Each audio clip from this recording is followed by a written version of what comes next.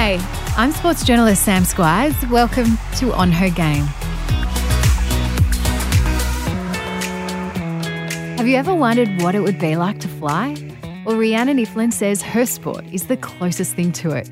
Rhiannon competes in the Red Bull cliff diving competition, diving off ledges, cliffs, buildings and bridges over 20 metres high in the most picturesque places in the world.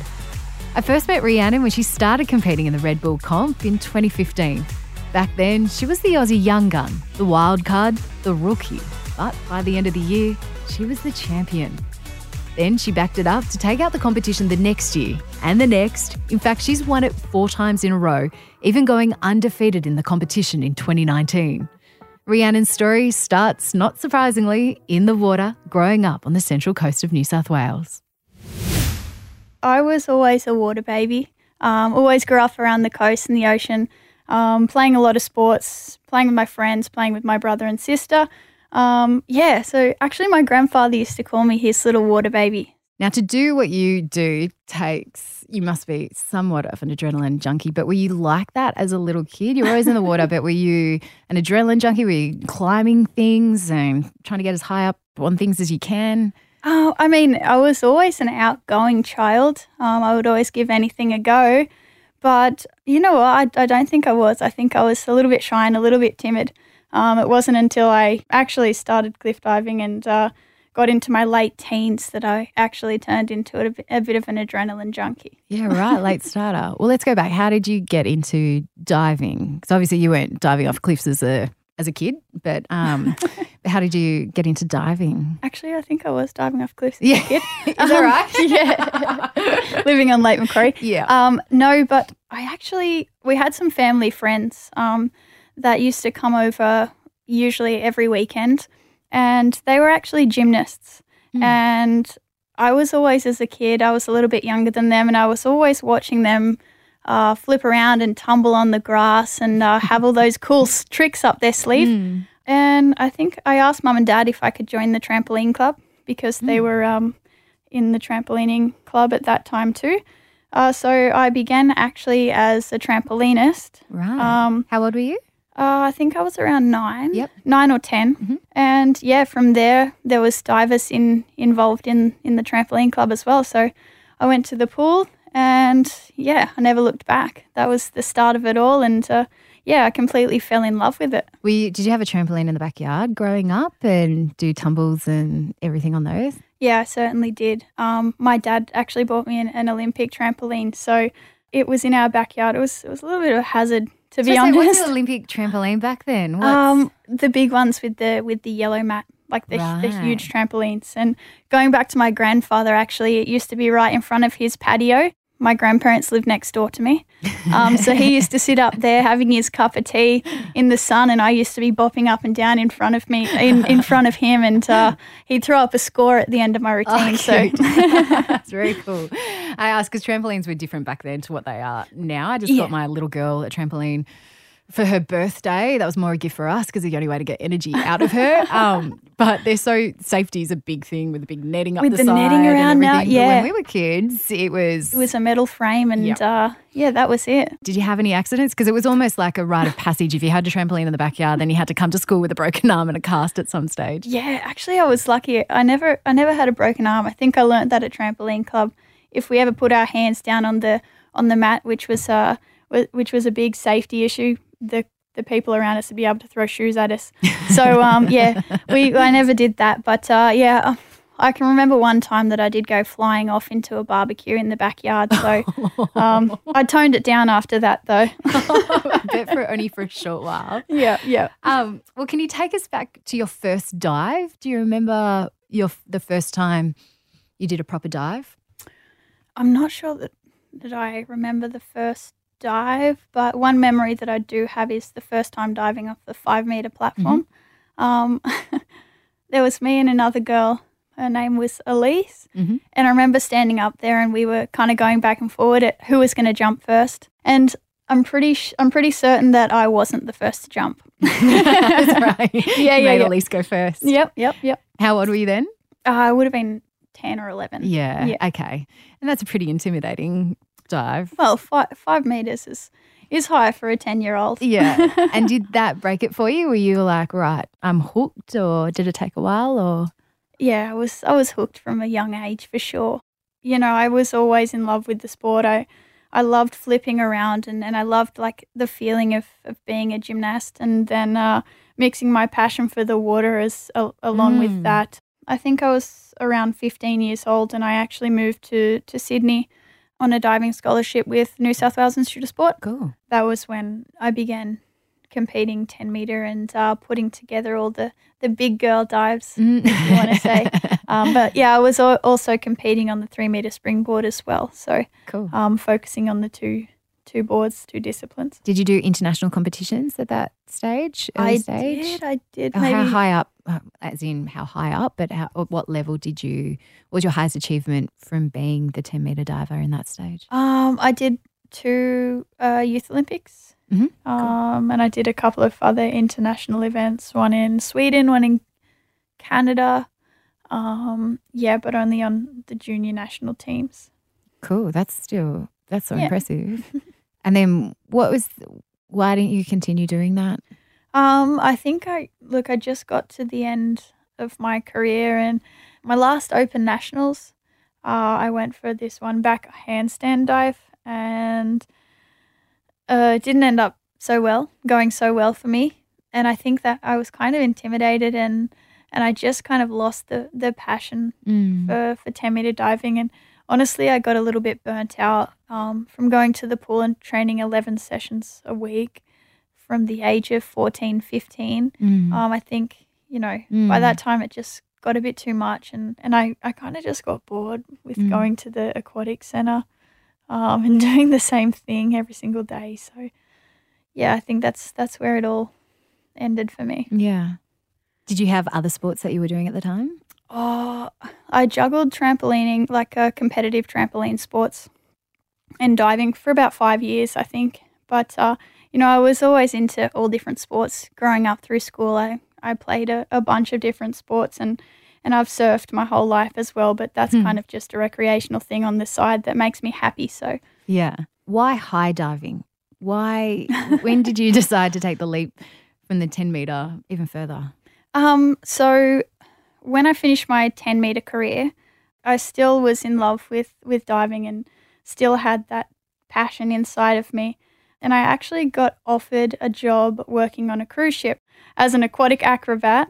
It was there where I actually first saw high diving, and there was a couple of my colleagues that were involved in the Red Bull Cliff Diving World Series, and because of the 2 sports, trampolining and diving, high diving is kind of a mixture of the 2. Yeah. Because you have the diving technique, and then you have the Barani, which is the finish of the dives in high diving. So yeah, right. They kind of said to me, like, you have potential. You could get up there and do well. So yeah, that was kind of when I thought, all right, maybe this could be for me. At that stage, I wasn't that keen on competing again. But yeah, I think the whole lifestyle and the whole atmosphere of the sport kind of drew me into it, like the travel, the adventure, the locations that we visit. Yeah, it was really cool. It was something that I could see myself doing. All right, I'm going to get into that, but I need to go back and talk about cruise ships. Okay. It boggles my mind, and I've actually seen a clip of you diving on a cruise ship, and it's like a tiny little pool on the edge of the ship. It looks crazy, like how being on just take me there. What it's like standing that high up on a cruise ship, which still rocks, is a rocking platform. Take me there. I can't imagine it. I remember the first time I climbed to 10 metre, and the ladder is a vertical ladder. And if the ship's moving, that's scary enough in itself. But yeah, I remember the first time I got there and said, oh, what have I got myself into? But yeah, when it comes to the high dive on the ship, it's 17 metres, but you can actually stand on the end of the platform and like push your toes over the edge and cover the pool. So oh my gosh. It kind of disappears. But no, you get used to it. In all honesty, like you adapt to those things. But yeah, in terms of the movement of the ship. That was quite tricky, but I can say that I was always very mindful of that, and I didn't push myself out of my comfort zone enough to dive when the ship was moving, because sometimes, you'd have 10 meters, but if the ship rocks, then you'd drop a meter out of the pool, and it'd be 11 meters. And not to mention the fact that once you jump, you can't change your flight of path. So at all. The pool might move slightly, but it was all monitored. Did you see any close calls or things that you thought, okay, that was tight? Yeah, we all had close calls, but I don't know if they were that close. If I've said that, it's obviously no. I did see a couple of close calls, but I think once you make one, then you don't do it again. Okay, so that was cruise ships, and then from cruise ships, take me the timeline. And then you went Red Bull, but you were also competing in the FINA World Championships for high diving as well. Did that come before Red Bull cliff diving competition, or was it at the same time? Yeah, it was 2016 when I started competing, and my first event was actually a FINA World Cup event in Abu Dhabi, which that event went horrible for me.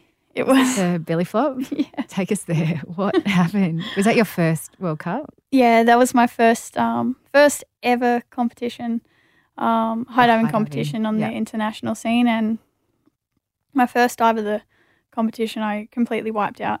I think it had a lot to do with the way that I was dealing with it mentally. Yeah. I was still new to the sport. I was still new to diving at those heights.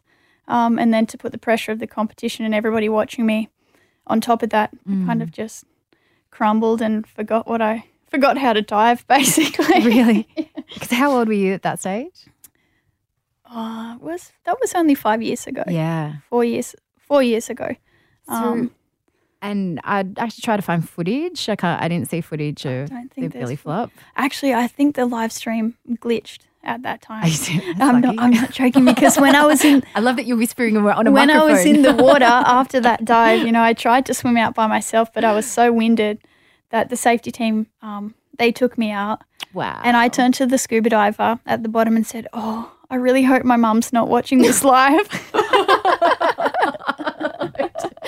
That's why I remember, honestly. Wow. How did that belly flop? You said how it happened, like the mental side of it, but let's talk about the physical side of it. I actually, it wasn't too bad. I was on a 90-degree angle, and I kind of saved myself with my arms. Yeah. I'm breaking the water with my arms first. The next day I was super, super sore. And my ego was definitely very bruised. But yeah, I managed to finish the competition. So yeah, I was okay. How did that rock your confidence, and how did you build your confidence back up? Well, I remember saying to one of the other divers, who is a good friend of mine, "I'm done. I don't want to compete again." It was kind of a hard thing to go through, because I was embarrassed, but I was so excited to be there. But doing that at my first competition, it was kind of really intimidating to see the other divers again after that. But it was, I think, maybe 2 months later, I got an invitation as a wild card to the first event of the Red Bull Cliff Diving World Series. After the belly flop? After the first really bad event. Actually, like I said to my dad, I don't know if I want to go. And he said, "Oh, well, you can't really do any worse than last time. So just turn up and have a good time and enjoy the experience." Such a dad thing to say, isn't it? It is. And just the way that he said it kind of made me smile. Yeah. We were actually on the way to the airport in the car, and I kind of was welting up a little bit when he was dropping me off. And I told him, I'm embarrassed. I don't want to go. I'm scared. And yeah, that's what he turned around and said to me.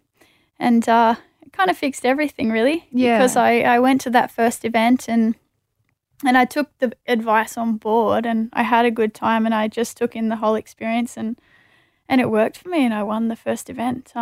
Nobody really expected that, including myself. No. Yeah. And then that didn't stop there, did it, with that year at all? No, it didn't. I think I just tried to keep that attitude and continue on from there, diving the way that I dove at at the first event. So kind of like I was, riding a little wave of confidence. How cool is that? Got back into the water, so to speak. And then you won that first year as a wild card and a rookie. Yeah. It was a bit of a shock, you said, to yourself, but also to the competition as well. Yep. Yeah, definitely. I think the first event was a shock, but when I won 2 in a row, after winning the second one was even more of a shock. I was thinking like, oh, okay, maybe that wasn't a fluke. So still not trusting your ability in this. Yeah. And then won and then won that whole year, and you haven't lost since. Just take me through how the Red Bull cliff diving competition works. It is a series of 7 to 9 events, depending on the year. And basically we accumulate points from each event, and then at the end of the season, the World Series champion is the person with the diver with the most points. More points if you have the higher difficulty?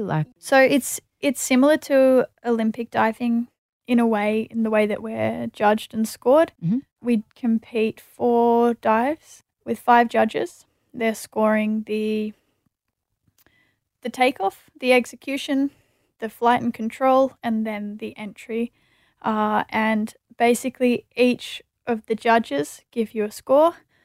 They times that by the degree of difficulty. They take off the top and the bottom score, which gives you an average. And that's how you end up with the score from each dive. And on top of competing in the Red Bull diving competition, you're still competing in the FINA World Champs every 2 years and then the FINA World Cup every year as well. Correct. Yeah.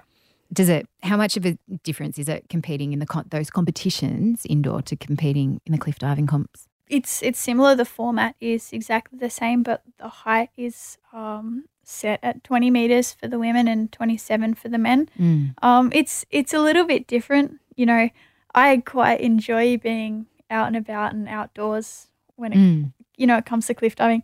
Not going to lie, I enjoy that atmosphere as well. I enjoy that atmosphere a lot more than the FINA World Champs. But in saying that, going back to when I was a diver in 10 meter, I never would have ever imagined that I'd have a World Championships gold medal in my hand. So it's a really big event for us, which comes around every 2 years. So yeah. What's the biggest challenge then from diving in competitions in the pool in an enclosed space to then going out and diving the cliff diving competition where you're in a different location every single time and it's not that closed in environment? It's different. Yeah, look, obviously each location is completely different. So you turn up and you don't know what to expect. That's probably one of the biggest challenges.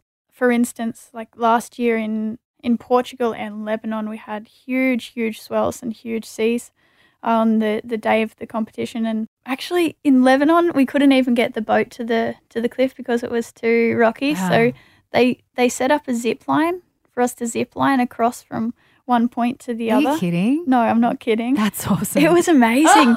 I actually was only going to do one warm-up dive for the competition until I saw the zip line and then went, okay, I'm going for 3. That's awesome. But didn't quite get that move. Let me go again. Yeah, no, but the weather conditions are definitely something that's challenging. The fact that sometimes, the heights vary a couple of meters when you get up onto the cliff.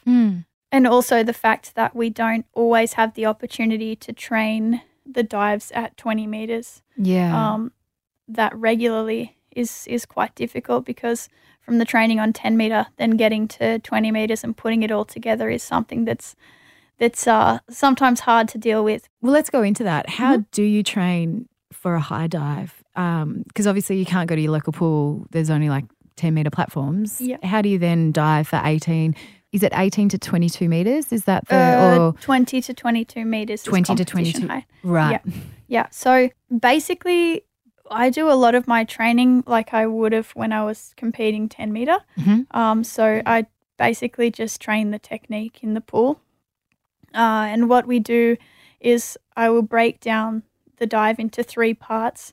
So I'll focus on the takeoff of the dive. And then I'll focus on the rotations and the twists. And then I'll focus also on perfecting the entry on 10 meter.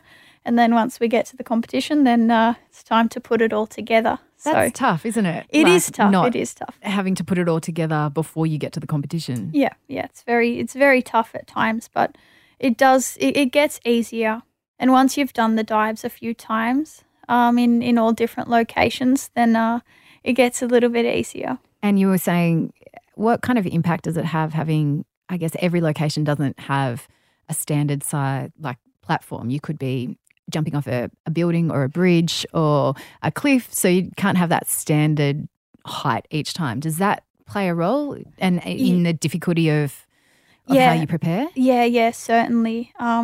The way I like to explain it is that it's like doing your dives for the first time every time you get to the location. Yeah. Actually, almost every competition I go through this in my head, turning up and being really hesitant to go and do that first dive. It's a really difficult thing because everything looks different. You have to adapt to the surroundings and you have to adapt to the new platform, the new visuals when you're up there. But there was maybe like last year I found something that really worked for me, and that was to get straight up there without thinking, like to try and be the first person on the platform, to try and go there within 10 minutes of the training session starting, just so I wouldn't be overwhelmed and flooded with those feelings and let the fear kind of strike me out.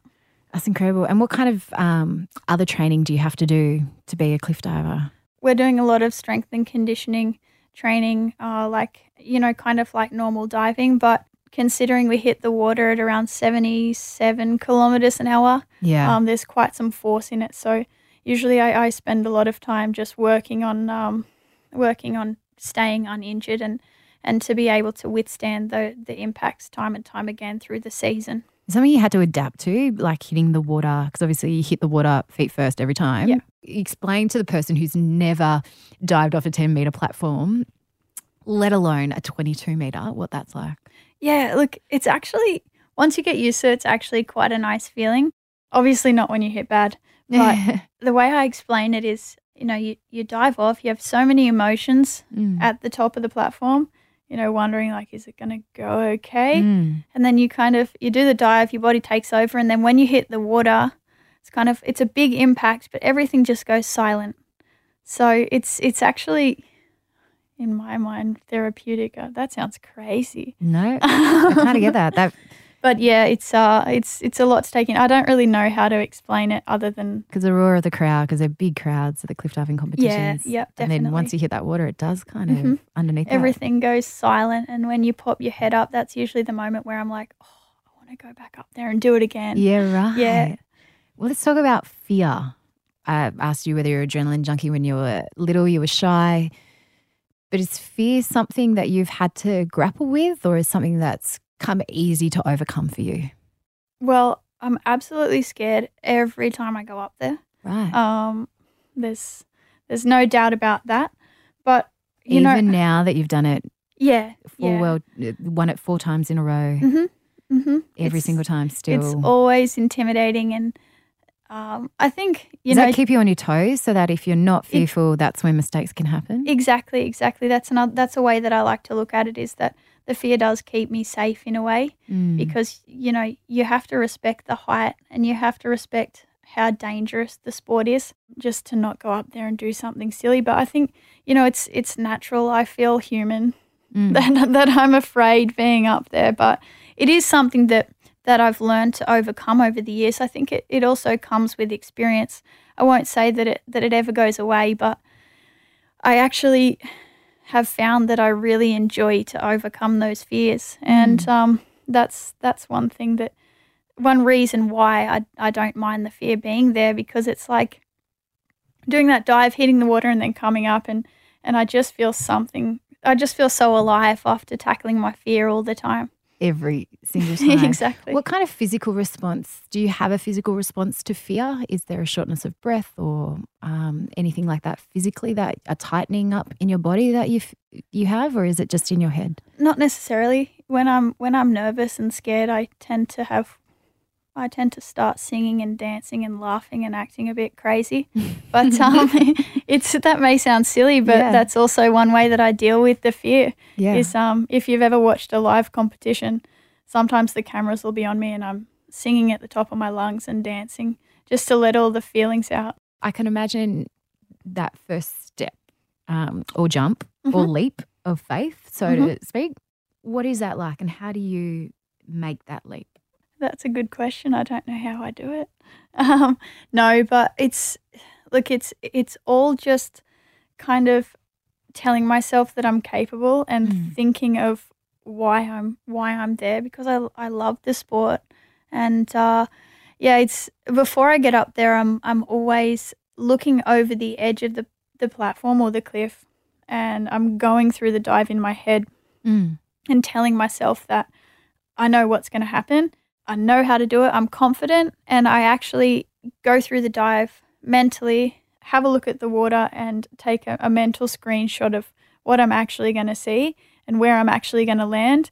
And I think that helps to put myself in a positive place and put me in a place where I feel confident and able to do it. Mm. How soon, you were saying the first time you get to do a high dive is when you're at that competition, but how soon before comp day can you get on the platform and train for that dive, or is it on the day? The day before. The day before. So we always fly in a day before to the event locations, and we have the opportunity to train and get used to the location. That's not very far at all. What I love about the cliff diving, Red Bull cliff diving competition, is just the scenery and the places that you go to. Some places that I've never seen. I don't see them in travel brochures or on hashtags on Instagram, but there you guys are in these spectacular locations. What's your favourite? I'm sure if you have more than one, you're looking at me like your eyes. You know what, Sam? That's actually the hardest question I get asked. Favourites then? Favourites. Or the ones that just totally blew you away? I always love going back to Italy in Polignano a Mare. Is that from Bell Tower? Or No, we dive out of somebody's terrace. Yeah. Yeah. Wow. And that's really special because, we dive out of somebody's backyard, and as we're walking up through the streets, they're full of cafes and churches and people sitting there drinking an Aperol Spritz and watching us. And the crowd there, I think we get almost 70,000 fans there watching each year. And walking through the house, there's a little old lady and she's always reading the newspaper and drinking an espresso. What? So it's really, really special. Beautiful. But in terms of scenery, look, I'm going to say Portugal. We go there every year, but it's kind of the most raw form of cliff diving because we're diving straight from the cliff there, and there's so many opportunities to go everywhere around the islet and dive in so many different spots. So I really, really love it there. Take us back to 2017. You won 2016. 2017, you had a serious knee injury, which rocked you. Yeah, I did. I actually had a really great start to 2017 season. I was still, running off the confidence of the previous year of 2016. But yeah, I got to the penultimate stop and I was leading the World Series, and I did both of my MCLs at the same time. I just something in my mind in the middle of the warm up dive kind of switched off. I think I actually had a thought in the mid-air, thinking like, oh, I think I'm going to roll this dive over, like not land completely vertical. And when I did that, I kind of just forgot to tense everything going through the water. Oh, that sounds really silly for a professional athlete. No, I was going to ask as well, like, do you know when you've done a good dive and when it hasn't been a good dive? Yeah, definitely. Yeah. But yeah, I remember just being under the water and my legs had just been taken out from underneath me because the river's moving and it's really cold. And yeah, I did both knees at the same time. It was quite challenging. But after that event, You knew when you were in the water straight away. Yeah, for sure. I was under the water and then I called the safety team. I was like, how do you, even swim to the top if you've just done both your knees? No, I think I was just kind of calling them over. But yeah, at the end of that event, I think I was still 20 or 30 points in the lead for the World Series title. And the next event was 5 weeks later. So I did the rehab in a short amount of time. And I actually turned up to the last event. I think I needed to be placed in the top 3. So I needed to podium to still take the World Series win. I actually turned up and did my training dives in my head. Like I walked to the end of the platform, I looked down and I went over the dives mentally, and I was visualizing, and I did 4 cold dives straight in, and I won the event and took out the series. So you didn't do any warm-ups or anything? No, I didn't. I just looked. I think it was kind of a hard decision to make whether I was going to compete or not. Yeah. Should you have? Looking like obviously you won, so it was amazing. But if it wasn't on the line, would you have still competed? If it wasn't on the line for the World Series win, I'm not actually sure that I would have competed. But looking back now, I'm definitely glad that I did, and that's been one of the most rewarding competitions of my career. Just it gave me a lot of confidence realizing that I went there and I did that under that pressure and in those circumstances. So yeah, but I mean it was just MCL strains. So after that event, I had time to recover, and I had months to do more rehab. So yeah, you were like, just told yourself if you just got through this dive, I can do this. Yeah. Was it a risk that you could really do a lot more damage going back that so soon? I'm not sure. Like I was working with the physios and therapists in Austria at the Red Bull headquarters, and they advised me, that I could do it. I was just heavily taped and strapped, just for precaution to make sure that it wouldn't happen again. But yeah, it seemed okay. I got the go ahead from the physios, so that was my main concern. With the dives, you've kind of you came in as a rookie in 2016, won the comp, and then won all of them since. But you've also changed the game in terms of setting a new benchmark and pushing the envelope when it comes to your diving, haven't you? Last time we spoke, you had a particular dive that you wanted to be able to achieve, and that was, tell me more about that and how you've pushed the competition and you've pushed the push that benchmark. Yeah, that's something that I'm really proud of. A couple of years ago when I went into the World Series, that I honestly didn't think that I was going to be the one that was pushing the sport further for the women. But yeah, with that dive, I'm now doing the hardest dive in the world for the women, and I still have goals to keep pushing those degree of difficulties higher. But back when we last spoke, I wanted to add a twist to one of the dives that I was already doing and become one of the first women in the world to do that dive and to hold the highest degree of difficulty for the women. I think it took me maybe a year after that to put the dive together. But it's never easy to learn a new dive, because especially if no one's done it before, because you don't really know what to expect. Yeah. So yeah, but now I have my sights on pushing that even further. But it's been tough in the last couple of months to actually get the training in to push that dive. So it might even be pushed back another year yet. So what do you want to do? Because the dive that you ended up achieving, that was a 4.3. Yep. And the dive that I would like to go for is 4.9. So last time I added a twist, and this time I will add a somersault to the inward triple. And I mean, I would like to make it an inward quad, but it's a difficult dive, and you never actually know how it's going to go until you actually step there on the platform. Yeah. You have to be completely 100% ready mentally and physically to try something like that. So that was your aim for 2020 to do that dive, but you can't train for that at the moment, can you? No, it's been a struggle to be in the pool. Usually I would be training in Brisbane if I was in Australia, or I'd be in France at the moment, diving every single day. And because the pool now in Newcastle is seasonal, it's closed for the winter.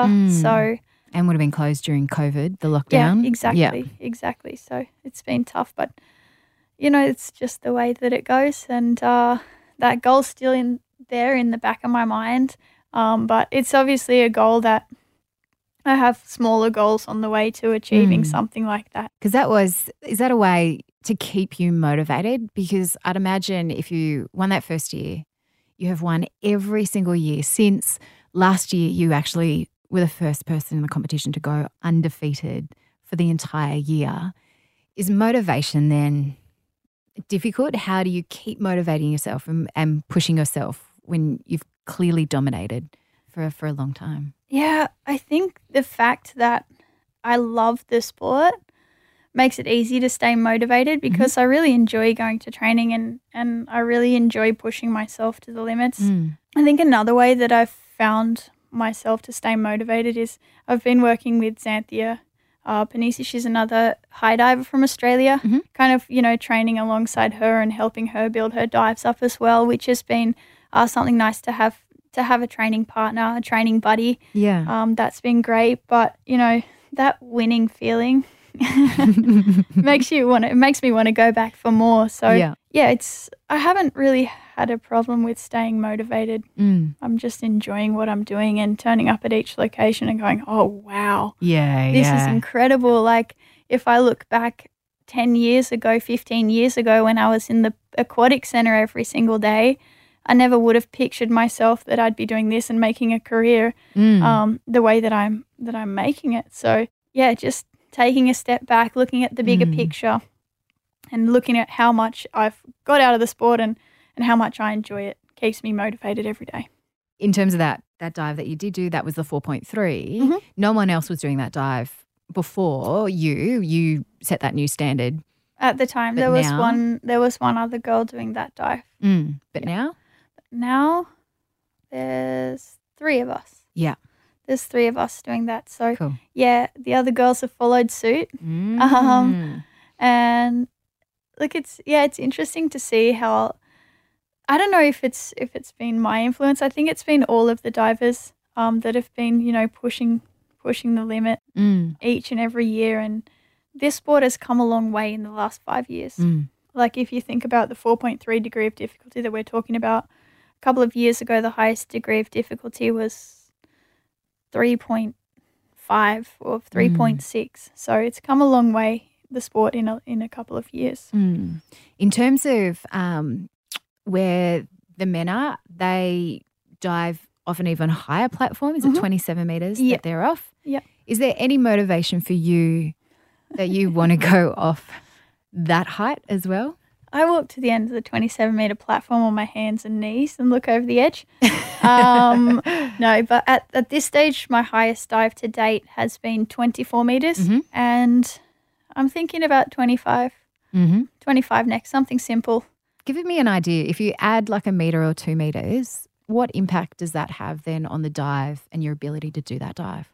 I think, the higher you get above 16 metres, every metre for me, I can feel the difference just in terms of the impact on the water.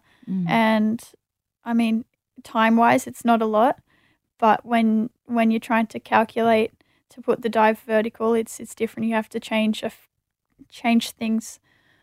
I mean, really small changes in the dive to make it vertical. But it's interesting you say that because when we're competing, some of the platforms are 20, some of the platforms 21.5, some are 22 metres.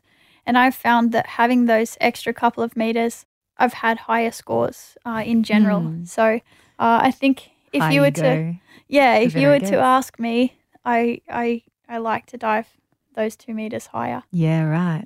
But for now, you're happy not to be on the 27 metres where those... Not quite that high. Yeah, not quite that high. How much underneath do you need for 20 metres? How much underneath the surface of the water? Generally, ideally, I would like 4.5 metres. That all? Yeah, that's probably my ideal depth, but I could dive into 3.6. Okay. Yeah. So it's just, changing the direction really fast underneath the water, and I learnt that when I was doing shows. So yeah, but the deeper, the better, basically. You took a really interesting trip in 2018 into the outback. What was the motivation behind finding cliffs in our outback and doing that trip? I did. I took one of the best trips of my life up into the Northern Territory. I went on a road trip with my best mate and we went through Nitmaluk Gorge and all through Kakadu, just, trying to have the ultimate adventure and to go through there and find the most epic cliff diving spots that I could find. And we succeeded on having an awesome awesome time and really cool adventure. You recorded that with Red Bull, and oh my gosh, it is such a great clip. I just love it so much. It's a really, really good clip, about 25 minutes long, and it's just the cinematography involved in it and just what you were able to do out there. But you can't just rock up, can you, to like a cliff in the outback and make that jump. You spent time with the local Indigenous community out there and asked for their permission. What was that like? We did. We spent a lot of time with the Jawoyn people up there. You know, it was so special to meet the locals and to learn a lot more about the Indigenous culture. And one of the most special things that happened on the trip was actually during the Welcome to Country ceremony. They greeted us and reached out to belong there through song and dance to basically give me blessing to dive into the gorge there. So that was something very, very incredible. And you've got that on film of the ceremony that they're giving you before you take that leap off the cliff there into the gorge. But there's this beautiful moment, isn't there? A very spiritual moment that happens. There is, yeah. Look, I didn't think I was so spiritual before this this experience that I had. It was actually during the song of the Rainbow Serpent, when they were singing and dancing at that time. This crazy willy wind came through from down the gorge. It came up onto the sand, circled around them dancing, and then circled around myself and my best mate Emily, and then actually continued up past the spot that I was going to dive. And you know, they were just so energized and came to me and said that was our ancestors giving you the blessing to dive, and it was so incredible. I was in goosebumps, and I've got goosebumps now. When it was just a really magical moment. That firstly, okay, so when I think about the outback and I look at those waters that you were jumping into, the first thing I think is crocodiles. Yeah. Did you think that? Yeah. That's exactly what I was thinking. Were there crocodiles in there? There were times where we were passing on the boat on the way up to the dive locations, and I think there was one probably 400 meters, 500 meters, just sunbaking on a rock. Wow. Where I was going to dive, but they were just little freshwater crocodiles. And we were with like the national park guides and people that knew the drill around there, so I didn't really feel threatened at all by the crocs when I was in the water. But yeah, I think actually I was more worried about snakes. Is that right? Yeah, there was one episode that I had when I was climbing out of the water and heading back up to the cliff. I was in the water and I put my hand on a rock about to climb, and I just saw this little face staring at me. And in my mind, what I was thinking was, I'm in the Northern Territory. That's a black or a brown snake. Like, get out of here. I've never leaped so far, ever. I jumped up and grabbed the rock. Emily was behind me just laughing. Oh, wow. So I think, I was more concerned about the snakes and the spiders up there. Because you climbed up those cliffs as well. Mm-hmm. There was no ladder or anything. No ladder. You had to climb up those. How did you know it was deep enough to dive into? We had a safety team with us of 3 or 4 people. And basically I jumped in the water with them and we talked and we checked it all out to make sure everything was okay first. So, and 24 metres, you said that was your biggest jump, and that happened on that trip. It did. Yeah, it did. It was one of the final dives that I did on that trip. And look, that was actually a really nervous moment when they were up the top measuring and I was down at the bottom looking. I was really excited to dive from there, but I really wanted to find out how high it actually was. And yeah, it was really nerve-wracking waiting to see the height because I kind of already committed to diving from that spot. Take me through. You nervous doing it in that environment, 24 metres, your highest ever jump in, I guess, there could have been crocs in the water, there could have been snakes, there could have been anything. When I was looking over the edge 24 metres, I wasn't really thinking about the crocs, to be honest. But I don't know how to explain it, but, on the climb up, is kind of the time that all the thinking happens. But I remember just trying to enjoy that climb and enjoy the surroundings, so I wasn't gonna, get too scared and chicken out. But I think it took me a good 15 minutes to get off the edge. It really did, to Really? get up the top, and there was trees around that I had to move and just figure out the angles and make sure that everything was going to go right. What are you afraid of the most? Is it injury? Is it? I think it's honestly the impact. Yeah. Like I don't seem to be that scared of heights. I'm most scared about the impact and getting injured. Mm. Definitely. Because I love that feeling so much of just flying through the air. I mean, what is there to be scared of until you hit the water? Does it feel like you're flying? Oh, it does, especially when you do the more simple dives, where you're just in a straight position and just falling.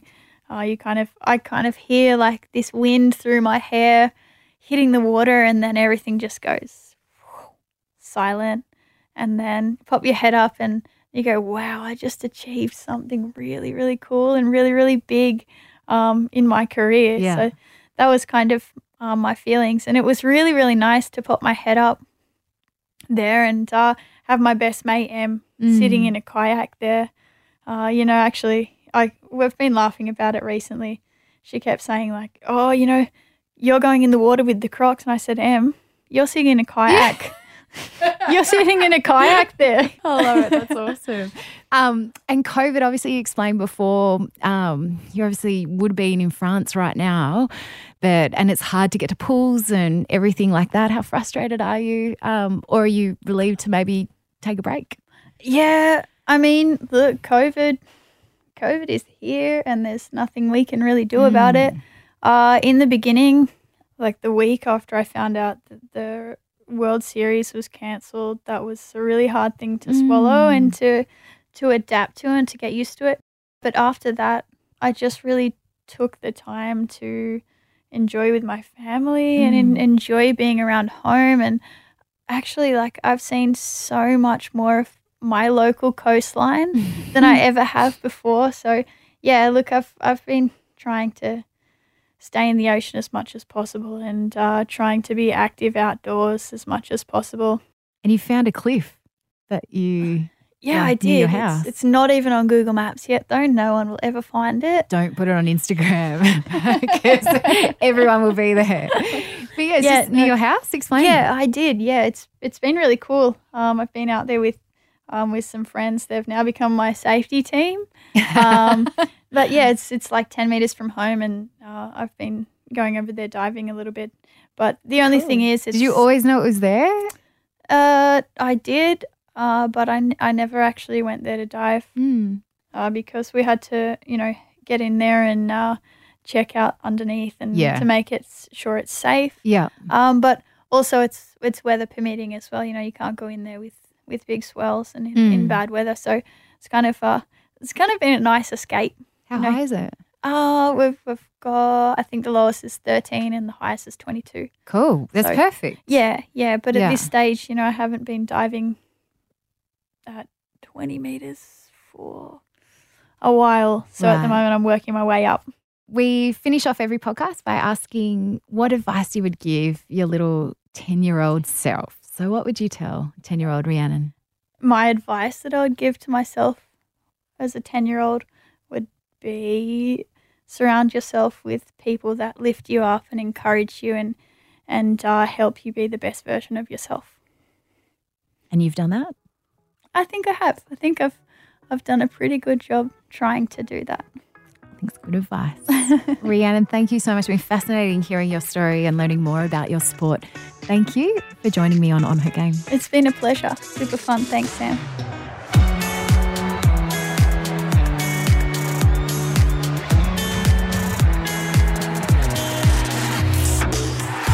On Her Game was presented by me, Sam Squires, producer Lindsay Green, audio producer Darcy Thompson, executive producer Jennifer Goggin.